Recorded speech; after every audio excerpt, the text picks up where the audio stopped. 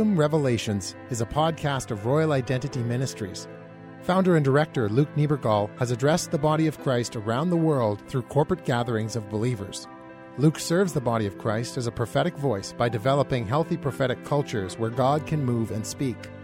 Welcome to Kingdom Revelations.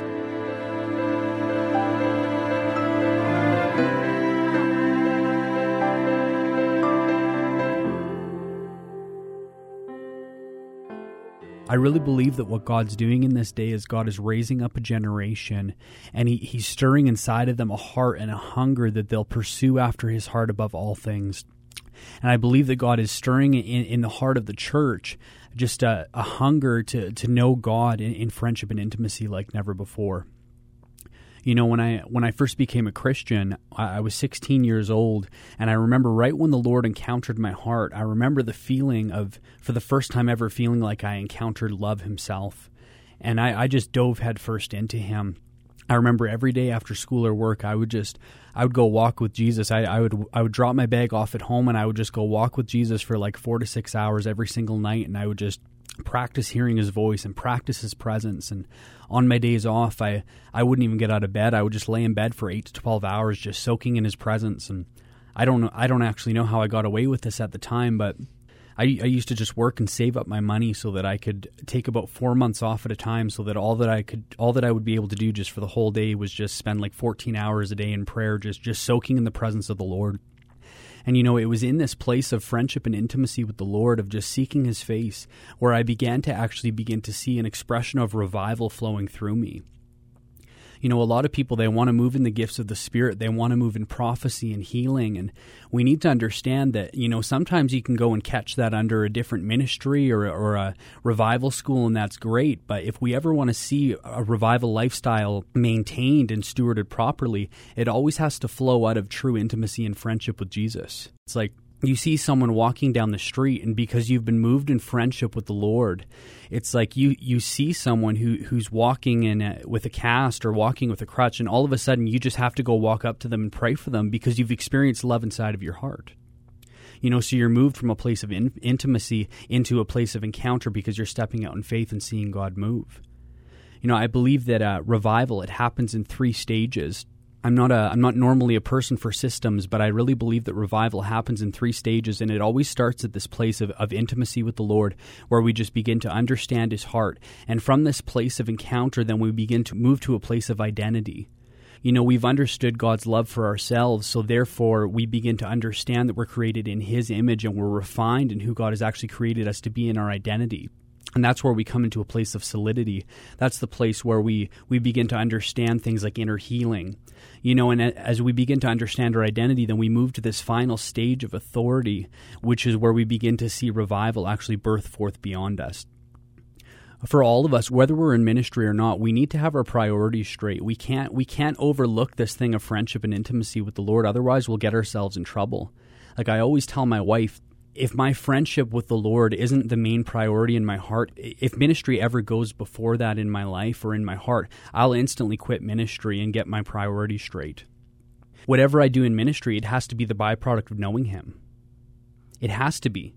If it's going to carry true authority, it needs to come out of this place of revelation, of knowing His heart in the secret place.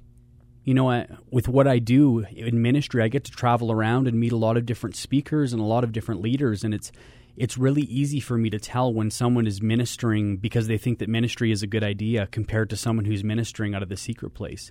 It's because there's a special authority on those who move out of friendship with the Lord. Because it's one thing to minister because it just seems like a good idea. It's another thing to minister because you've been moved out of an experience with the love of God. It's completely different. Have you ever noticed that sometimes, like, if someone asks Holy Spirit to come, Holy Spirit comes, but you know, when this other person asks Holy Spirit to come, Holy Spirit really comes. You know why that is? It's because that person is rooted in friendship and intimacy with the Lord. So when they ask Holy Spirit to come, through relationship and friendship, Holy Spirit backs them up. You know, one of my favorite prophets of the Old Testament is the prophet Samuel. And in 1 Samuel chapter 3, verse 19, it's actually said of Samuel that God would not let his words drop to the ground. And this is profound to me. Like, Samuel walked in such close friendship and intimacy with the Lord that no matter what Samuel said, God made sure that his words were established. Like, that's profound to me, because God won't let his friends' words drop to the ground. I remember this one time I was ministering at a church, and I was brought in as the big guest speaker for this 3-year anniversary for this big church plant, and it was this big deal, and I went there and I got to speak, and you wouldn't know this unless you do a lot of public speaking, but sometimes you have your on days and sometimes you have your off days. And this was one of my off days. Like, I was fumbling over my words. I was forgetting key Bible verses. I was teaching from the Lord's Prayer, and I forgot the Lord's Prayer as I was public speaking. Like, it was embarrassing. But as I was speaking, like, by the end of it, I remember just asking everyone to stand up, and I'm like, you know what? Let's just I'm just going to pray for you and just pray for healing over you, because I believe that God wants to break out. And in my mind, I was like, let's just get this over with, because this just is not going well.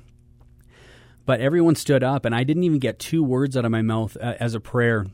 And all of a sudden, the power of God just slammed down in this place. And for about 45 minutes to an hour, people were like screaming, weeping hysterically. You could hear demons shrieking out of people. People were being healed all over the room, and I didn't even do anything.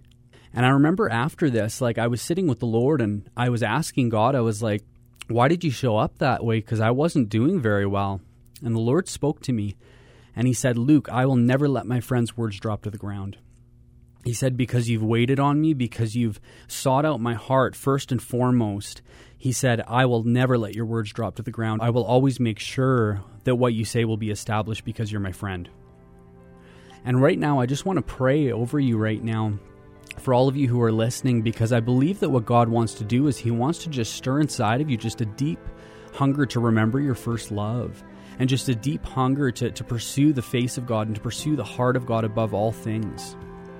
Jesus, I just, on behalf of everyone who's listening, Jesus, we just repent on behalf of putting things above you. We repent for putting ministry above you. We repent for putting our work above you. We repent for putting our relationships above you.